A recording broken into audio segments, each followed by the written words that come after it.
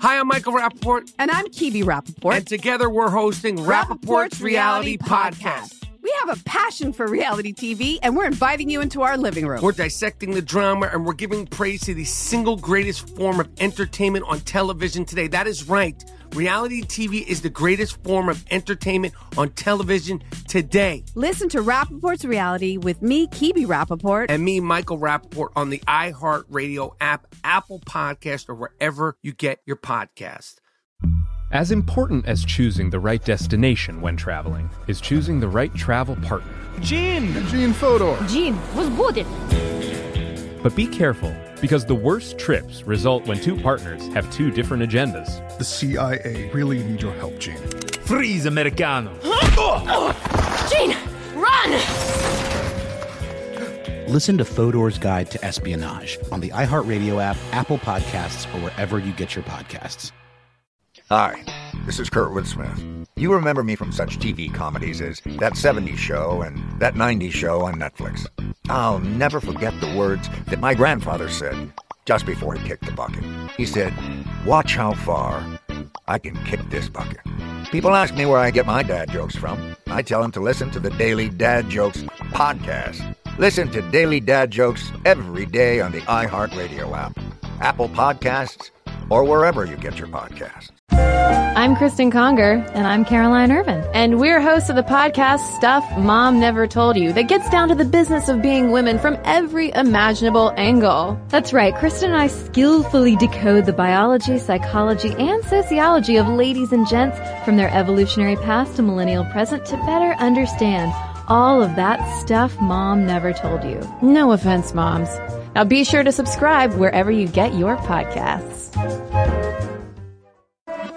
Welcome to How Stuff Works Now. I'm your host, Lauren Vogelbaum, a researcher and writer here at How Stuff Works. Every week, I'm bringing you 3 stories from our team about the weird and wondrous developments that we've seen in science, technology, and culture. This week, humpback whales are the righteous vigilantes of the sea, saving other animals from killer whales. And, unrelated, just as we humans have almost eradicated the parasitic guinea worm, the critters have jumped to a new host species. But first, senior writer and unabashed They Might Be Giants superfan Jonathan Strickland reports on a study into musical tastes and personality. The study concludes that your personality traits have a bigger influence on the type of music you like than your socioeconomic status, your gender, your age, or your cultural background. So, what does your playlist say about you? It's not news that music can affect your mood. The typical medical waiting room has soothing songs to help ease tension and anxiety. Gyms pump in the upbeat, driving music to motivate people to get moving. And I like listening to melodramatic show tunes after a hard day. No judging. This is a safe space. But beyond affecting our moods, our musical tastes are linked to our personalities. And now we know that the two are more closely related than previously thought. Because science! A team of researchers from Stanford and the University of Cambridge conducted studies on musical taste and personality. But they almost immediately disregarded the concept of music genres. That's because genres are fuzzy categories that are really only useful to the music industry for marketing purposes. Within each genre, you'll find very different types of music. One song may have a faster beat and poppy lyrics, while another slows things down and challenges the listener with complex melodies, even though both songs are in the same genre. The team wanted to go a level deeper than genre to the qualities that define Western music. They identified 3 broad dimensions of music: arousal, valence, and depth. A song with an intense beat and driving music has a high rating in arousal. Valence is a term in psychology that refers to emotional reactions. Generally speaking, positive valence means the music is happy and negative valence means the music is sad. And depth is a measure of a song's complexity. Simple tunes have low depth. The researchers conducted surveys in which 9,500 people listened to short clips of music unfamiliar to them. The subjects rated the clips, which represented a wide variety of music with different levels of arousal, valence, and depth. The subjects also took a personality test, and that's when the team saw how the same personality types gravitated toward music with similar levels of those 3 dimensions. According to the researchers, open-minded liberals gravitate toward complex music with high depth. The more neurotic among us tend to listen to high-intensity, emotionally negative tunes. Extroverts like me tend to like happy songs with positive valence, which is why I serenade the office with Walking on Sunshine at least once a month. Perhaps we'll be able to learn more about ourselves by taking a closer look at the music that moves us, and services like Spotify or Pandora could use this research to tweak recommendation algorithms so that you're more likely to hear stuff that appeals to you based on your personality. Beyond that, music can help improve physical and mental health. Who knows? Maybe in the future, the doc's prescription will read, "Listen to 2 Weezer albums and call me in the morning." Next up, my fellow writer and researcher Christian Sager brings us the story of how humpback whales frequently intervene in orca attacks on other animals. But why? Are they altruistic? Are they keeping killer whales in their place? Or are humpbacks out for revenge? A pod of killer whales in Antarctica has a seal cornered on an ice floe. Just as they knock it off and close in for the kill, a humpback whale bursts upward beneath them. It uses its flippers to hold the seal on its upturned belly, keeping it out of the water until the predators leave.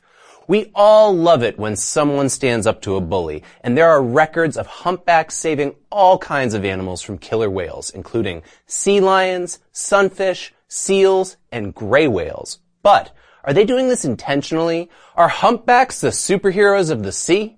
The marine ecologist who saw the humpback seal scenario I just described is Robert Pittman. His team has published a new study in the Journal of Marine Mammal Science that takes a closer look at what's going on here. An adult humpback is so enormous that it's pretty much invulnerable to a group of killer whales, and when it gets in the middle of a brawl, it uses its massive pectoral flippers to basically say, "Ah, hell no, step back, son." They slap the water and bellow, pushing the killer whales back. This mobbing behavior is a response we also see in birds, insects, fish, and other mammals to chase off potential predators.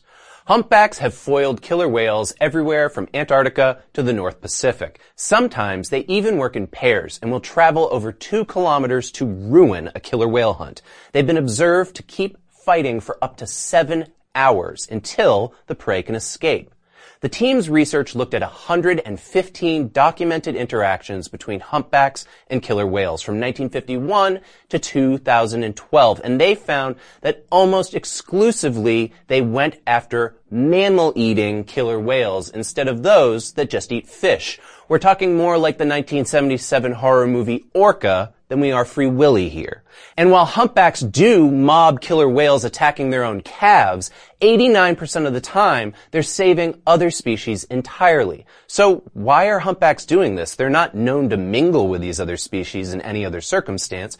Pittman's team thinks the humpbacks are drawn to the scene by the sounds killer whales make during their attack. And there's 3 possible motivations driving this behavior. 1, a proactive warning to killer whales not to mess with their kin. 2, altruism. Or 3, pure revenge. Since killer whales do attack young humpbacks, it's possible the adults respond to all attacks with extreme prejudice. But humpbacks are capable of sophisticated thinking and communication, so it's also plausible that they display a regard for other species. Dolphins do, and so do we, sometimes. But what if it's simply humpback reciprocity for past killer whale attacks on their family? Remember that shark in Jaws 4, The Revenge? It's like that, except for instead of chasing Michael Caine, they're after killer whales. Or maybe we shouldn't try to interpret their behavior through human experience at all. There's more research to be done, and even Pittman contends that this behavior may unintentionally arise out of self-interest we just don't understand yet.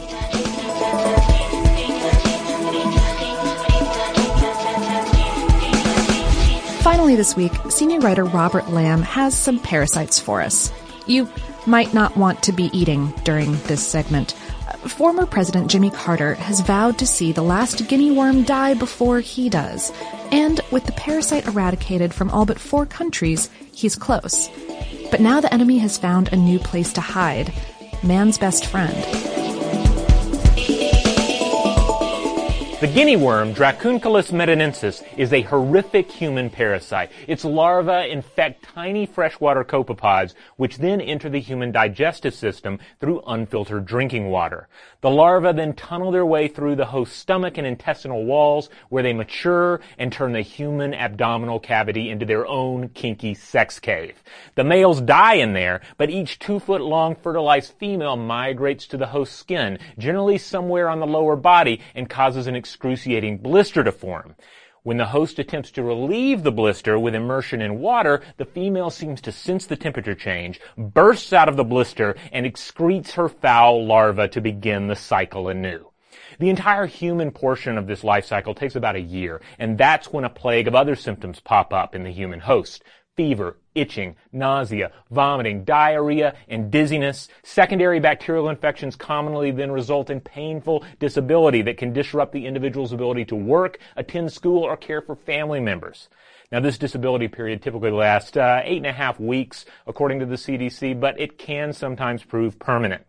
That's why the Carter Foundation has waged a war of extermination on the guinea worm, cutting known infections down by 99.99% from 3.5 million cases in 1986 to just 7 cases so far in 2016. But with victory so close at hand, this inhuman adversary has found a new place to hide. Just as the alien in John Carpenter's The Thing took the form of a dog to outwit its human hunters, so too has the guinea worm jumped to man's best friend. As reported by NPR, dogs in Chad began experiencing guinea worm infections 3 years ago, sometimes harboring as many as 62 worms per host. Now, researchers aren't sure exactly how the jump occurred or how the cornered parasites are reaching their new host species, but 600 dog infections popped up in Chad this year alone.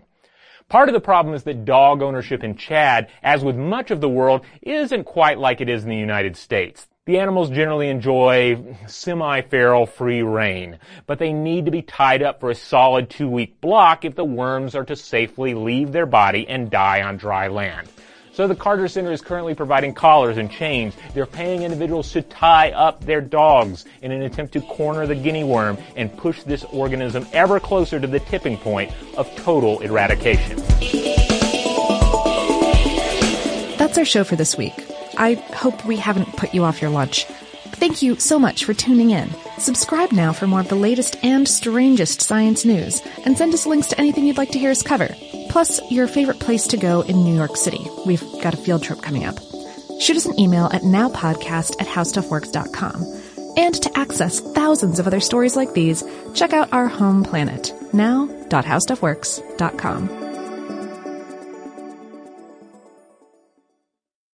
Hi, I'm Michael Rappaport. And I'm Kibi Rappaport. And together we're hosting Rappaport's Reality Podcast. We have a passion for reality TV, and we're inviting you into our living room. We're dissecting the drama, and we're giving praise to the single greatest form of entertainment on television today. That is right. Reality TV is the greatest form of entertainment on television today. Listen to Rappaport's Reality with me, Kibi Rappaport. And me, Michael Rappaport, on the iHeartRadio app, Apple Podcast, or wherever you get your podcast. As important as choosing the right destination when traveling is choosing the right travel partner. Gene Fodor. Gene, was good.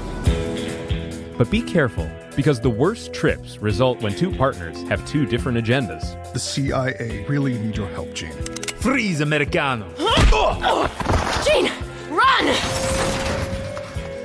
Listen to Fodor's Guide to Espionage on the iHeartRadio app, Apple Podcasts, or wherever you get your podcasts. Hi, this is Kurtwood Smith. You remember me from such TV comedies as That 70s Show and That 90s Show on Netflix. I'll never forget the words that my grandfather said just before he kicked the bucket. He said, "Watch how far I can kick this bucket." People ask me where I get my dad jokes from. I tell them to listen to the Daily Dad Jokes podcast. Listen to Daily Dad Jokes every day on the iHeartRadio app, Apple Podcasts, or wherever you get your podcasts.